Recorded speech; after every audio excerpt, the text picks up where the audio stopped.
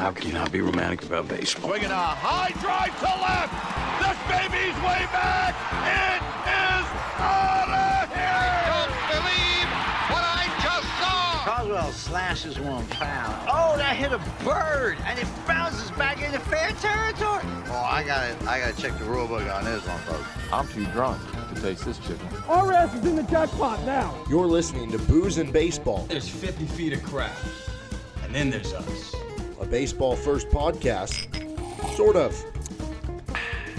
featuring Derek Johnson. What you just said is one of the most insanely idiotic things I have ever heard. Everyone in this room is now dumber for having listened to it. And Dusty Baker. I heard that. Dynamite drop-in money at broadcast school has really paid off. So sit back and enjoy the talk around the diamonds with a cold one in hand. Today's secret ingredient is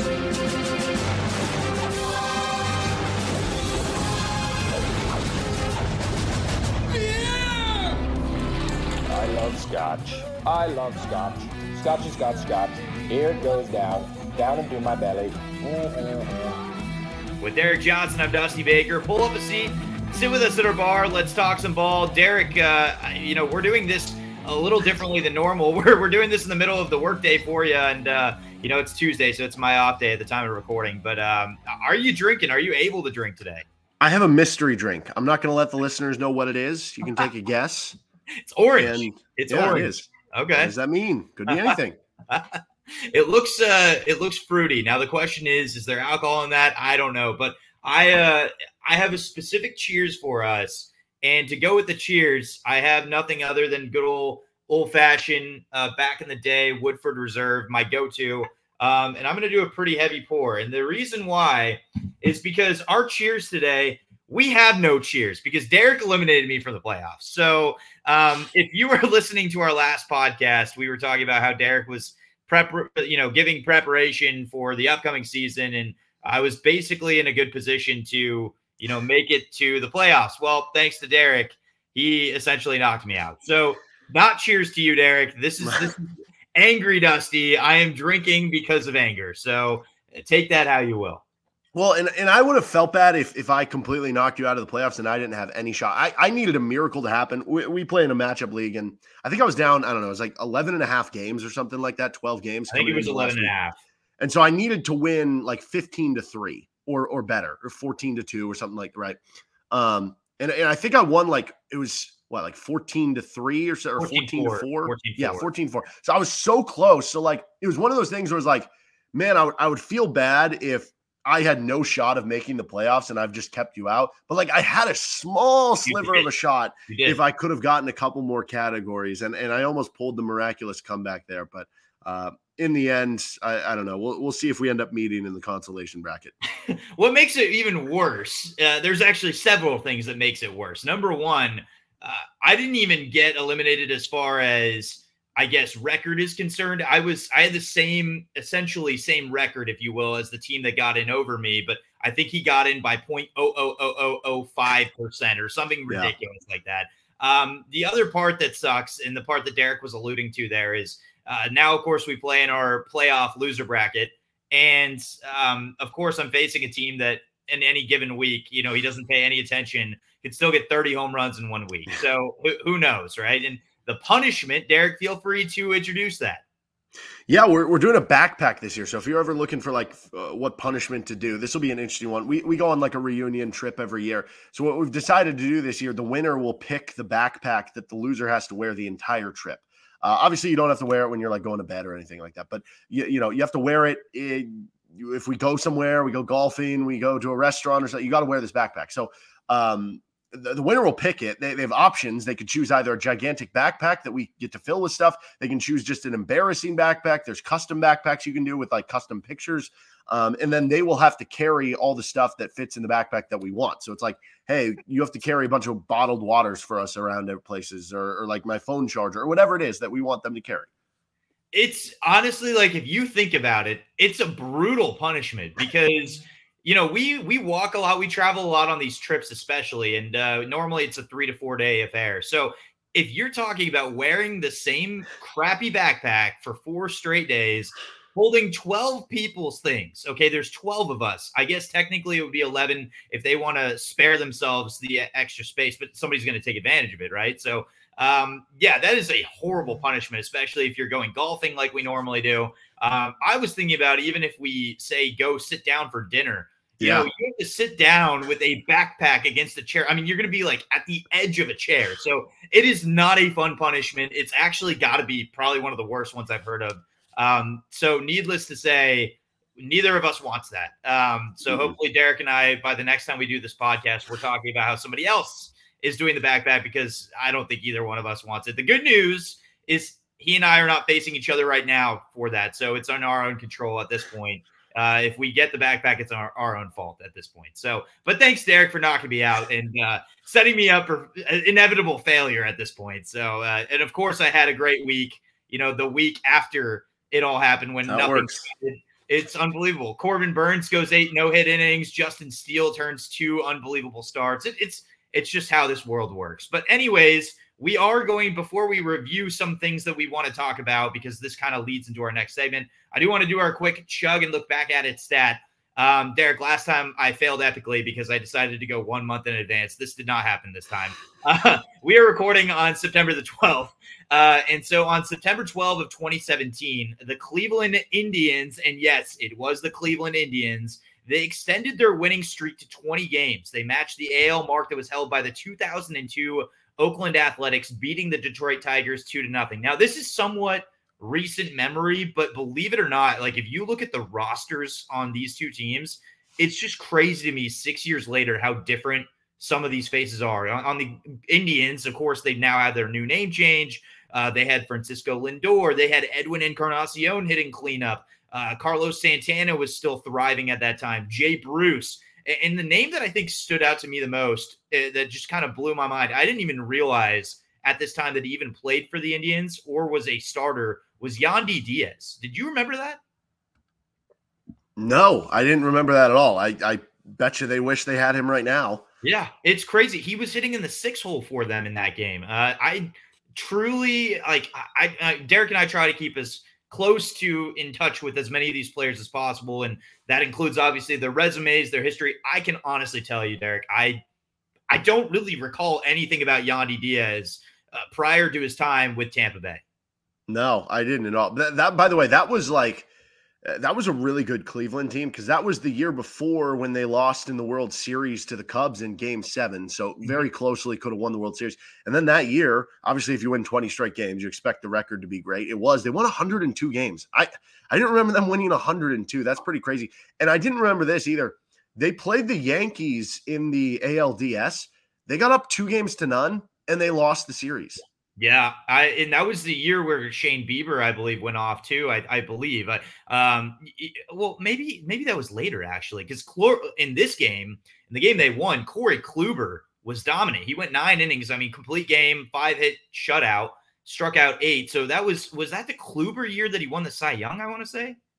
Yeah, that might have been Kluber's year. I think Bieber won the Cy Young years, the COVID years, 2020. That's right. That's correct. But Bieber might have still been young on that roster. I don't know if he would have been up by then. But yeah, Kluber, I mean, they've just cycled through all these stud pitchers. Cliff Lee, CC Sabathia, Corey Kluber, Shane Bieber. They've got some young guys up now that could be the next one. So, yeah, man, just buy into anything Cleveland pitching related.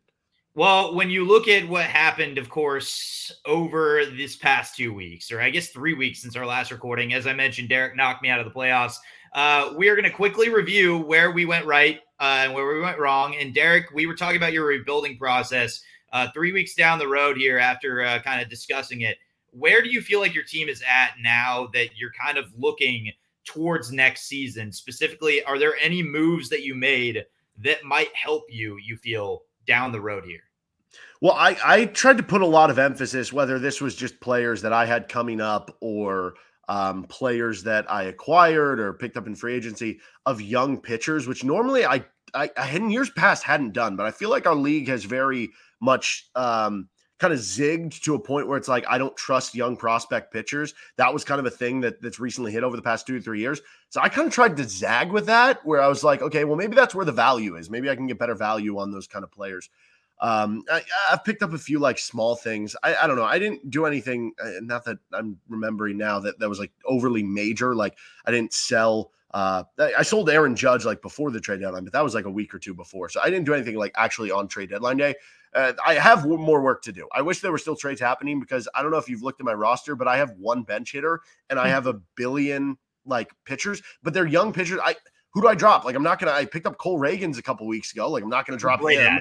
You know what I mean? Like Logan Allen isn't having a great year overall, but still some of the numbers are pretty good. And he's a young rookie pitcher. Like he's going to be a keeper for me next year. So there's more work to be done in the offseason. I need to condense some of my pitchers to get more hitting, and that'll be something that I work on in the offseason. But yeah, I mean, just small moves to get some certain guys like a Cole Reagans, or I don't know. I was able to get a Ezekiel Duran, kind of being in a prime spot right now to just pick up some guys that I think could be keepers for me next year, that are back end keepers that some of the contending teams have to drop because they're in competitions and in tight matchups that it's like, oh no, I have to drop this guy. That's kind of the key for me right now.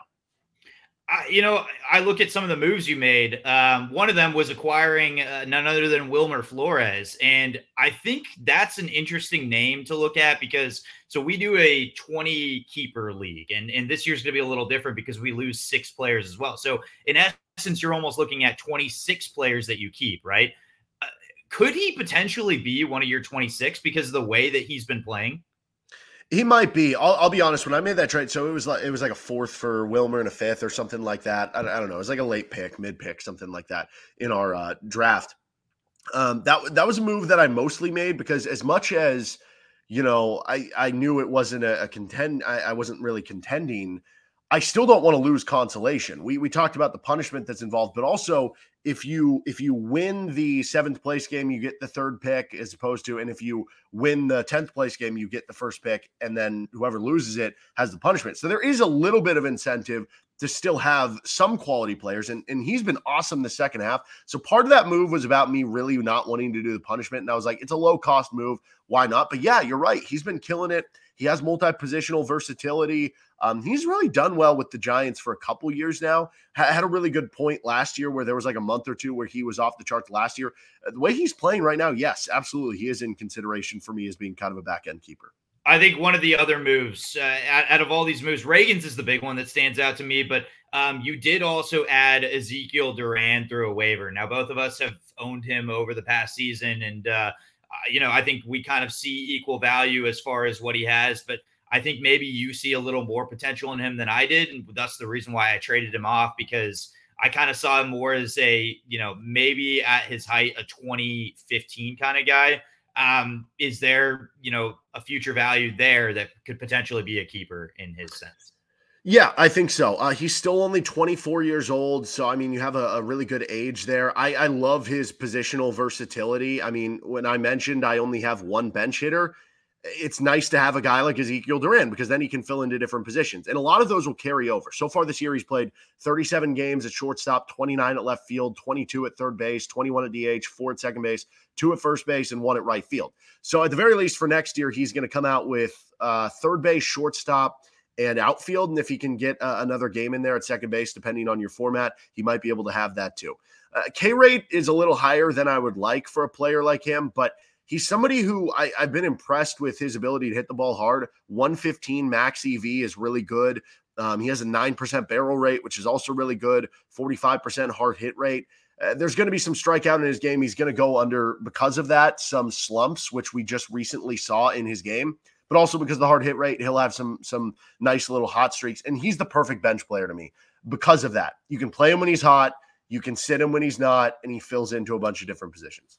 Yeah, no, I think that's very fair. And that's kind of the value that I saw with him originally. I think that if he is a keeper, especially in the format that our league is, he would be like your 26th, 25th guy. It's not like he's going to be a top 10 guy by any means, but has the potential to be good, I think, down the line and be serviceable, especially as you mentioned, in multiple roster positions. I think that's his big value. On my end, number one, probably my biggest regret is dropping Cole Reagans. So good job on picking him up, because thank you. After I dropped him, Reagans just has tossed an unbelievable amount of quality starts. Like he looks the part. He looks legit. It's a shame he's on a rather below average team to say the least. But where do you think he's going to be ranked next year in like first year in just like 1 year drafts? It's so hard to say. That is a great question. I could see him almost borderline top 100 with the way he's pitching right now. If that's how it continues, like he's, in my opinion, you can't just take that for granted. And he was pretty solid before he got dished too. I feel like as far as numbers in the minors, like there was some suggesting that he was going to be decent, right?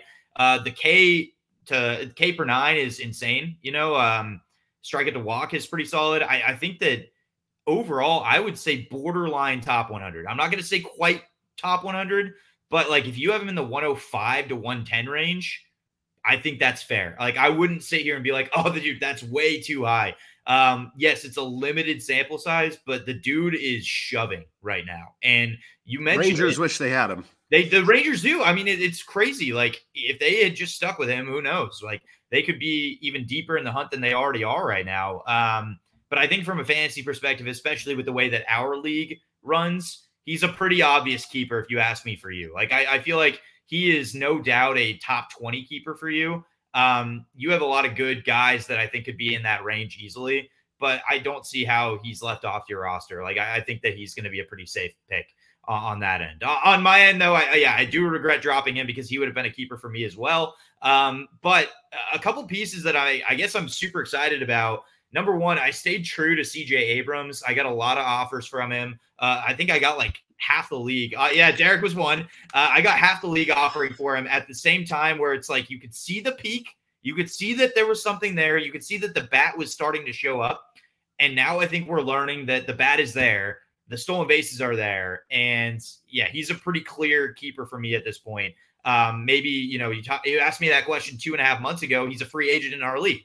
Yep. So it's crazy the difference, right? Just a couple weeks, couple months makes. But Abrams for me is one that I'm pretty excited about because I think that he kind of gives me what value I thought I was going to get from a guy like Esteury Ruiz, who has really kind of dropped off. And I sold him at the right time.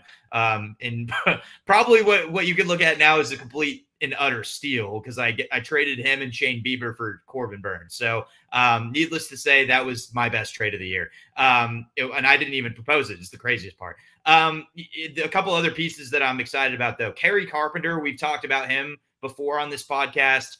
I think he's for real. The power has dropped off a little bit, but the average has remained above 300. He's still slugging at a decent peak. I like his value. I like the Tigers as a whole. I think their lineup is starting to show up, and they're going to win like 77-something games. I think they're going to actually be a team on the rise. And coming with that, I think Carpenter is going to be in the heart of that lineup. He'll probably be around my 20-ish, if is something like 20-ish, 21, 22 keeper. That's kind of where he sits for me. And the last one that I would say that I'm pretty stoked about, I picked up a couple relievers. I have Alexis Diaz, Camilo Doval, I have Jordan Romano. Those are three pretty proven closers. I will say the peripheral numbers, though, for Andrew Nardi are really exciting for me moving forward. Now, the question is, do you keep a middle reliever? And we're going to talk about that a little later on, too. I don't know. He would have to be really dominant down the stretch and probably would have to be announced as the Marlins closer next year in order for me to really, truly consider keeping him as like my final piece. But I'm excited about the peripheral numbers that, StatCast has. He ranks in the top 98th percentile in a number of different categories. He has shut down stuff. He got beat up about a week ago because he got hit by a comebacker. But I like him as a future piece. He kind of has almost not quite a Josh Hader persona per se, but he has something of similar value as far as I think down the road he could be really good as a reliever. Yeah, I mean, he's only 24 years old. This is kind of like it could be like a Devin Williams situation where he's probably worth, if you don't have that, because we do have a holds league. So there is some value in that. But also the Marlins, I look at that bullpen and it's not like they have, one of those elite closers at the back end. Why couldn't he be, closer next season or something? So I don't think that would be crazy at all to keep him. Yeah, I think it's probably, if he was going to be kept, he's my final keeper, right? Like it's same idea as kind of like Ezekiel Duran, where you're kind of taking a chance on a guy. And as deep as our league is going to be next year, where we're actually expanding to 12 teams, a guy like that could be valuable. So versus in a 10-team league and an 8-team league, no chance. Yep. Well, I mean, to the point on closers, like that's something that one of our league mates, Paul, I'll give him a shout out here. Like he mentioned to me a couple weeks ago that he was like, think about how valuable closers are about to be with the 12-team league, right? I mean, depending on your league format, if you are in a 10-team league, okay, that in theory, everybody has 3 closers, right? That's a little bit easier. But now if you work to a 12-team league, not everybody can have 3 closers. Everybody's going to have 2 and only half the league is going to have 3. And so having that third closer, or even if you have a 4th closer and now somebody else might only have 1 or 2, that can be such a advantage on the margins for you over somebody else. I think one thing, and I'm just going to straight up throw this name out there. He's a free agent in our league right now, and I would pick him up if I had space for him. But I picked up DL Hall because I think that in the off chance the Orioles have to turn to him, I know that technically, as of right now, Felix Bautista is still in the running to stay in the postseason. Like it sounds like he has a partial tear of his UCL, and they're going to chance it with him. I think that's a terrible idea personally. I don't know why they would do that, but I could see DL Hall stepping up the postseason and having some significant value come up if he pitches well in the postseason. But a name that I'm also intrigued by is Jeff Hoffman. And like I said, free agent in our league right now. We'll see if anybody's listening.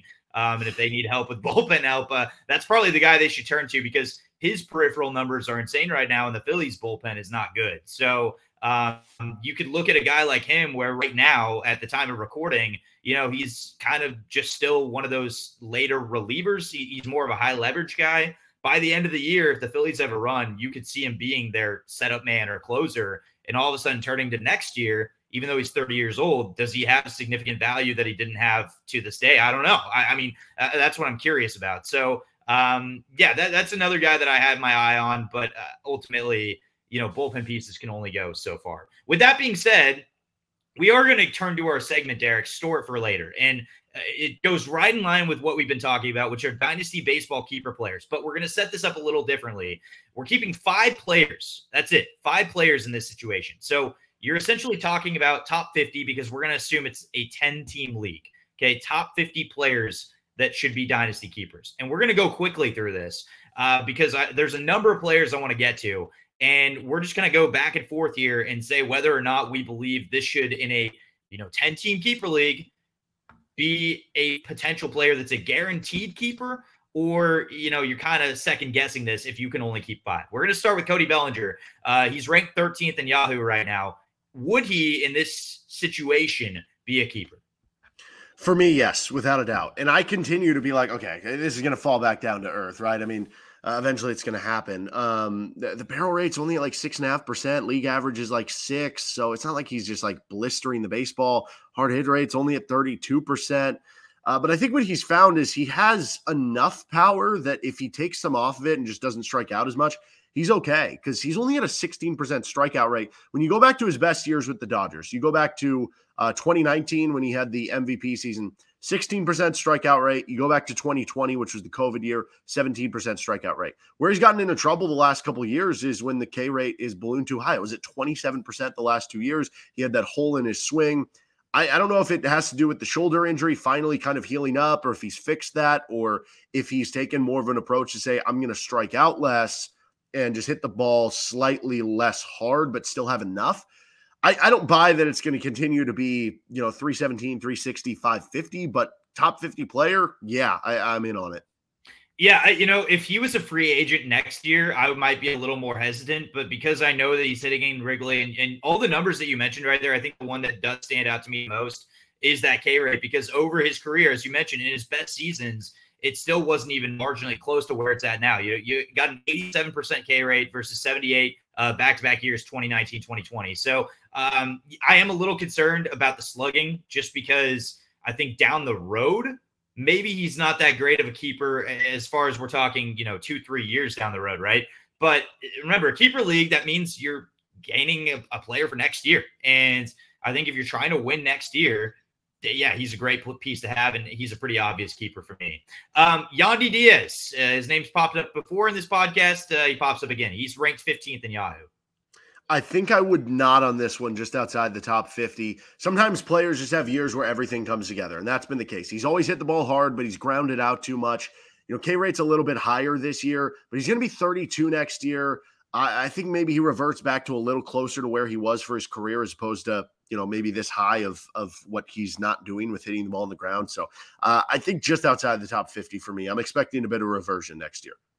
Yandy has got to be the hardest player for me to assess because, you look at his StatCast numbers, and over the past few years, I mean, we kind of saw this coming. It's crazy that it took this long, but he, like you said, he always hits the ball hard. But yeah, the age is a concern for me. I also don't like that it's with the Rays because of the mix and match where Kevin Cash seems to go. There's just something to me about owning Rays players outside of Randy Arozarena where I just have a problem because the moment somebody's slumping, the moment things go wrong, there's all of a sudden platoon, right? And that's my concern is what if Yandy gets to a slow start next year? Is all of a sudden this guy that has an OPS over 900 going to be in a platoon somehow? It's really hard to see Rays players being great long-term fantasy assets just because of the way that organization is run. And like you mentioned, I mean, the age is a big part of it. The numbers itself, though, they're pretty elite. So that's what's hard about this is he's a really good player. He's had a great season. But yeah, as far as if I can only keep 5, probably not Yandy. Lane Thomas, ranked 23 in Yahoo leagues. I'm also out on this being top 50. Again, Lane Thomas, I think, will continue to be a productive player. He'll hit at a good spot in the lineup and get a lot of playing time with Washington because I don't expect them to be a ton better next year. But I don't know. K rate's kind of high. Walk rate's kind of low. He hits the ball semi-hard, but he doesn't smoke it either. I don't know, man. I've kind of been waiting for this to fall off. Now, one thing I think he does do well is pull the ball, so you're going to kind of maximize what you're doing with the contact.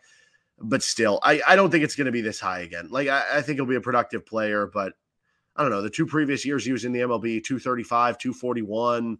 This year he's up at 280. Like, I expect the average to drop next year to maybe closer to 250, 260. And if that happens, he's not going to be a top 50 player.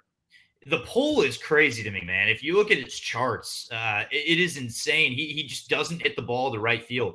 50% pull rate. Yeah, it's insane. And I believe he's hit a total of 2 home runs, technically defined as home runs to right field. That is insane to me. He also, peripheral numbers wise, I'm not a diehard fan of where he stands. He's kind of in the middle of the pack as far as even in the sweet spot. Like his best numbers overall are in the sweet spot rate, which is 65th percentile, whiff rate, which is 64th. It just doesn't give me long-term value. And to be honest with you, his OPS at 809, it's solid, but for as high of a ranking as he has in Yahoo leagues, I feel like it's a little deceiving. It is a tad bit deceiving. 24 bombs. This is a career year for him. I just see the same thing you do. It's a drop off. He's not a top 5 keeper for me. Christian Walker, a piece that you own, Derek. He's ranked 25th in Yahoo leagues. Well, and real quick on the pulled ball stuff, like that is something that Nolan Arenado and Jose Ramirez has never had, like these great like hard hit rates or barrel rates, but they pull it really well, around 50%. So that is something going Lane Thomas's way. But yeah, Christian Walker for me is a top 50 guy for next year, right? I mean, if we're just talking for next year, not like long term, he'll be 33 right when the season starts. The walk rate is good. The K rate is good. So he has good pitch selection. He's somebody who hits for high power. He's somebody who hits for a lot of RBI. The Diamondbacks, I think, is as good as they've been this year. I mean, they might be one of the wild cards. I think they're going to be even better next year when some of the younger players get another year older. So that might be even more run production for him. He hits the ball really hard, 11% barrel rate, over 40% hard hit rate. I'm in on Christian Walker being a top 50 guy. I think maybe more toward the back end of that top 50, but I think he's there. I'm very high on what Christian Walker is at first base. Yeah, I see him right around literally on the 50 on the dot range. The way that he's hit the ball consistently the last 2 years is what's the indicator for me. And maybe that's the difference between him and Lane Thomas, for example, where you just haven't really seen this kind of value in previous years. We've also seen Christian Walker stack ass numbers throughout the years, and they've always been, hard hit rate. He hits the ball hard. He really does. And I think we've finally seen over the last 2 seasons that he can put the ball in play, hitting it hard and giving significant value. The OPS at 843. The fact that he's doing this and 32 years old is still not old, right? Like you're kind of towards the back end. You're leaving your prime. In his case, though, he's figured something out. And you see guys like Paul Goldschmidt that are still able to produce that are much older, right? So I would kind of ignore the age in this sense. The age is probably the reason why he's missing a couple rounds, right? If you're getting this production from a 26-year-old, you're getting like second round value. So to me, top 50 player, but it's borderline. It's like number 50, number 49. But I tend to agree. I think that's where he kind of stands at this time. Justin Turner, I kind of think I already know our answer to this, but he's ranked 26th in Yahoo League, so we can't really avoid this. Yeah, it is going to be outside. This is just betting on father time. He's going to be 38 next year. So I'm just going to go with that. I mean, I would not shock me, though, if he has another great year. Maybe he's the new Nelson Cruz, right? It's going to be top 50 every year till he's like 42. But I think the betting man would say take outside the top 50, but still be interested in taking him at some point. Yeah, he's definitely a draftable player in the top, I would say, like 125. Here's a good question. Where do you draft him? In a standard league and a keeper league? Where's he drafted next year? In a keeper league, he might not get taken till like around pick 200, honestly, or in like a dynasty league or something like that. In a standard league, though, I don't know. Is he top 100? Probably. He's got to be close, right? Like, I mean, the production right he's had this year, it's you can't ignore it. I think that's the hardest part. And Nelson Cruz is a good example that you can get value from guys that are just on the older side, right? Let's not forget Matt Carpenter. I think it was a year ago where the dude just goes off and hits like 20 bombs in a second half of the season. So you get value from guys of all ages. But yes, as far as dynasty, I agree. I think like 200 range is right where he goes. But in a standard, regular season 1 year league, like 105, 110, once again, that's kind of where I could see him. And I think it's a safe pick. I don't think anybody bats an eye. We got a couple more hitters for you. This one might be the toughest one, Derek. Christian Yelich. He's ranked 28th right now in Yahoo leagues, but he is on the older side of things. But if we use our example of Christian Walker, he's still younger. So what do we do with Christian Yelich? Yeah, this is kind of dependent on a format to me. Like in our league format, I don't think I'm going to get back in on the top 50. I know he'll be 32 next year, which is still, not overly old as you kind of talked about earlier. But also with the back injuries and stuff that he's dealt with, he is going to play a little bit older than that is. I don't know. He's still a good player, but if you're in a standard like 5x5 on base percentage OBP league where you're just caring about OBP, home runs, steals, basically, those are all three things that he can help with on the hitting side of things. So top 50 for me, if you are in a standard 5x5 league there with OBP. In our league where it's a little deeper with categories, I'd probably be out on, but I still think he would in even that league be top 60 or 70. I think I'm out on him. I just, if I'm getting a top 50 player keeper wise, and this is whether it's keeper or a 1 year, right? Like I have a hard time picking a guy that is so statistically focused in like one or two categories and that's it. Like he's not a 5-tool guy. His pop has gone down significantly. He steals bases, but so do so many other players now based off the new rule changes. So I think I can get those stolen bases elsewhere and get home runs and get RBIs and get that kind of value elsewhere. But you mentioned the on-base percentage is where his value is. It's at 363 right now. But the other numbers, I mean, 274 average, a 435 slugging, the OPS is under 800. It's just not enough for me to use on a guy that I'm going to define as a top 50 player. I'd rather go for a higher ceiling, right? And his floor seems to be what you're kind of getting from him. That's to me not a guy that I'm taking top 50. I'm going for a ceiling guy, and Yelich is not it for me. So I'm actually out on Yelich at this time. Two more hitters for you. Luis Arraez, 30th in Yahoo leagues. Yeah, I'm out on this top 50. There's just too much. I mean, for him to even get ranked 30th, it's taking him hitting 350, which maybe that's something he can continue. He is very, very elite with the average skill. But what happens if he even hits 320, which is still potential to lead the majors? Is he ranked 60th at that point? Because some of the hitting totals and run totals and average obviously go down there. It would just, if he even could get like 15 to 20 steals, it would be a whole nother thing.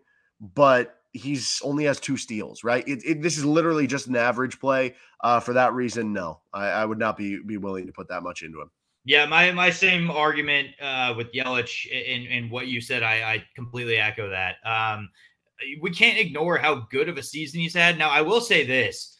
He's only 26 years old. Yep. So as far as dynasty is concerned, he is a good piece.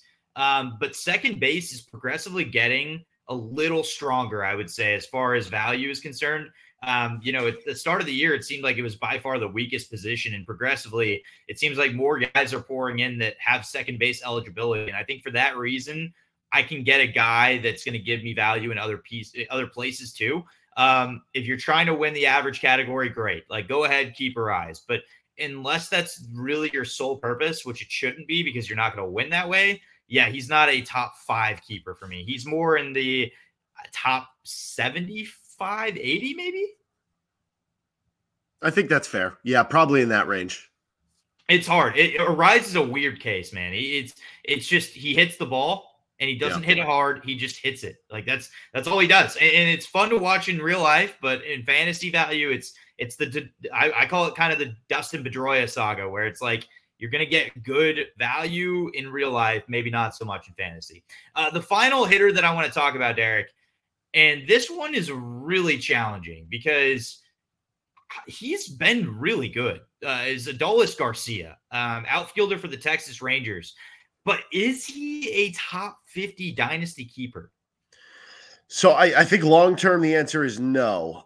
For next year, I can get on board with him being top 50. The problem is this skill set drops off very quickly. It works while it works, but it drops off very quickly. So he's got kind of the skill set of like Javi Baez, where it's like very high K rate. It's like 27, 28%, chases a lot of pitches, doesn't walk a ton, but he hammers the baseball, hits for good power, gets a lot of steals. The problem is, when some of your athleticism goes and you lose some of the steals, you lose some of the power, and then you start chasing at some of this stuff. We saw how quickly it dipped off for Javi Baez, going from an MVP candidate to now, like, how can we get him out of the lineup in any way, shape, or form?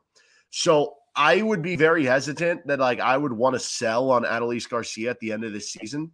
I could see him being top 50 next season, but when it does drop off, could be next year, could be in 2 years, could be in 3 years. I don't know. That's a risk you're going to have to take. When it drops off, it's going to fall fast. Yeah, I'm going to have to be out. I think that I completely agree with what you said. Some part of this, too, is the pieces the Rangers now have in their organization. You have Wyatt Langford, right? Like coming up from Florida. And then you have, obviously, the recent surge of just Carter, Evan Carter. To be able to see those two pieces, I mean, like, you're progressively adding more and more bats in the outfield. And he's 30 years old. Garcia's 30. So have we seen the height of him is my question. He's injured right now. We've seen the drop off before where he goes off early in the season. I agree. I think it's sell time. Sell him if you can. Sell him for high value if you can. He's a top 100 player. I think both of us would pretty much agree that that's a safe spot to take him. But top 50 is just too risky for me when there's all these different elements. He's not necessarily younger. There's pieces that are chasing him. He's got the injury right now. I don't think that factors too much, but the drop off is what scares me. It's the inconsistency, but he does produce. So it's hard to say as far as long-term. I think that he's done, but short-term, yeah, it's kind of a toss-up for me. And I would not want to own him right now, because that is like a really challenging decision. Like, he's maybe the most difficult one to talk about here because he has the value, but does he have it long term? And if you're really looking at it, like, would you trade Eloy Jimenez for Adolis Garcia? What would you do? No, I don't think I would, just because I mean, I guess if I'm in like a rebuild in my situation, I would take Eloy over Adolis Garcia. But if I was in a win now mode, I'd keep Adolis. And if I was kind of in the middle, I would still lean Adolis, just because with Eloy, I'm worried about all the injury stuff. Yeah, no, but there's your value right there. Eloy's not even, wasn't even pre-ranked in the top 50, right? And he's not a finisher in the top 50 here either. So that just shows, like, there are other players out there that probably at least get your brain ticking, thinking, okay, I could find somebody with maybe a little more future value or current value. We're going to jump to two pitchers that I want to talk about, and then we're going to dip, Derek, and it starts with this. what the heck do you do as far as a keeper in top 5 players, okay, with Justin Steele? I'm in on it. I've been in on Justin Steele for the past few years. I always would pick him up for a few spot starts, and then this year he took off and I had no part of him, and you were fortunate enough to have him. I've always been in on Justin Steele. What's interesting, you look at some of the stuff numbers, it's not like electric stuff. I kind of compare him to Logan Webb. I think he has a really good pitch mix. He's got a good amount of pitches. He throws 5 different pitches, so that keeps people off a little bit. That's one way that if you don't have great stuff, if you have a bunch of pitches, it's hard for them to guess what's coming. He's got solid location numbers. And when you look at Logan Webb, he's got a 102 stuff plus. When you look at Justin Steele, it's a 99 stuff plus. 97, I believe, is average for starting pitchers. So, above average, solid stuff. But it's just about that pitch mix. And it's about having one dominant pitch. And Justin Steele has a dominant slider. He has a 123 stuff plus on his slider, which is 8th among starting pitchers. Like and the guys ahead of him, it's like Kyle Bradish, who weirdly has the number 1 there at 168. Graham Ashcraft. He's been so good. Yeah. He has. Graham Ashcraft is second. Unfortunately, Graham Ashcraft only has like 2 pitches, so it's easy to, even though you have a great pitch, I can figure out what you're doing. Mitch Keller's 3rd, Corbin Burns 4th, Garrett Cole 5th, Logan Gilbert 6th, George Kirby 7th, Justin Steele 8th. Those are all really good pitchers with the exception of like Graham Ashcraft there. So yes, I'm in on Justin Steele. I think he has a good pitch mix, solid K/9 numbers, solid ERA. Do I think it's going to be a 2.5 ERA again? No, it'll probably be like a low 3s, maybe a mid 3s, but he's on a good team. Again, I don't think 16-3 will continue, but let's say next year he's 16-9 with a 3.4 ERA and a 9 K/9. Isn't that probably worth back end of top 50? I mean, it's right around there, if not. Probably. He's a quality start machine. I think that's where I sit. And I've taken some time to try and figure this out because I've gone through the youth movement. And Steele is not necessarily young, right? He's 28 years old right now. He's kind of in the prime of his career. But, we talked about it. Younger pitchers don't necessarily thrive at this time. So, I think the biggest takeaway that I have is the fact that he's just letting less guys get on base. His whip has dropped off significantly from a year ago, where he was pretty effective a year ago, a 3.18 ERA, but the whip was at 1.35, and that's where it was the year before too. This year it's at 1.13. He's walking less guys. He's allowing less hits. As you mentioned, that slider's dominant. I do feel like he is a keeper. It's so tough because a top 5 keeper dynasty, you just got to be so confident. And pitchers, I have a hard time being ultra confident, right? And that's where my struggle, I guess, is. But his value is obvious. Like there is clearly long-term value here.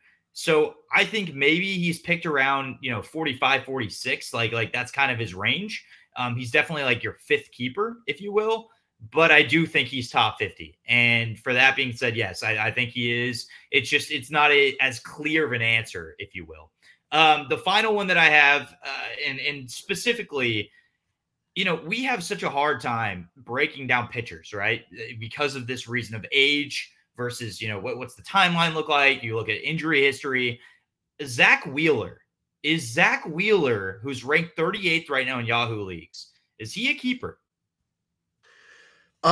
Yeah, I think he is for me. I think so. I mean, he's been somebody who just racks up big innings. So you feel like, 170 innings right now, you feel like that means that he's probably pretty healthy. Feels like one of those guys that, I feel like if you're a good pitcher, like a lot of times you do last later into your career. Think about some of the good pitchers that we've had, that have just these renaissance, decades in their 30s, from Max Scherzer to Justin Verlander, maybe now Zach Wheeler. Like Zach Wheeler's better now than he was when he was in his mid-20s. And talking about the stuff numbers, like those are electric for Zach Wheeler. He's got a 109 stuff. So, he still has good stuff and everything. And for what it's worth, that's 8th among starting pitchers, which is up there with, some guys that have that ridiculous stuff like Corbin Burns and Spencer Strider and Dylan Cease and some of those guys. So, yeah, I am in on Zach Wheeler continuing to be a really good pitcher.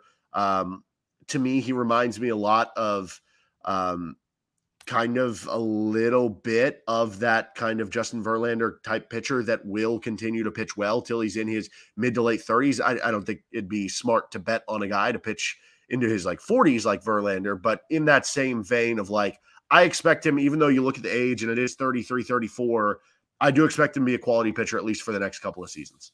His numbers have gotten, for the most part, better over his career. His 2021 season was just unbelievable. But if you look at his percentile rankings, I mean, he is as good as it gets out there. And he's been the Phillies' best pitcher by a mile. I think he's a keeper. I think that he's actually roughly around 35 to 40. Kind of where he sits right now in the Yahoo rankings is where I take him.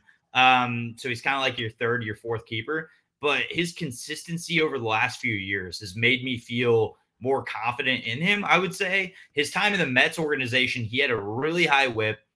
He was allowing a lot of runners on base. He's just not doing that in Philadelphia. He looks much sharper.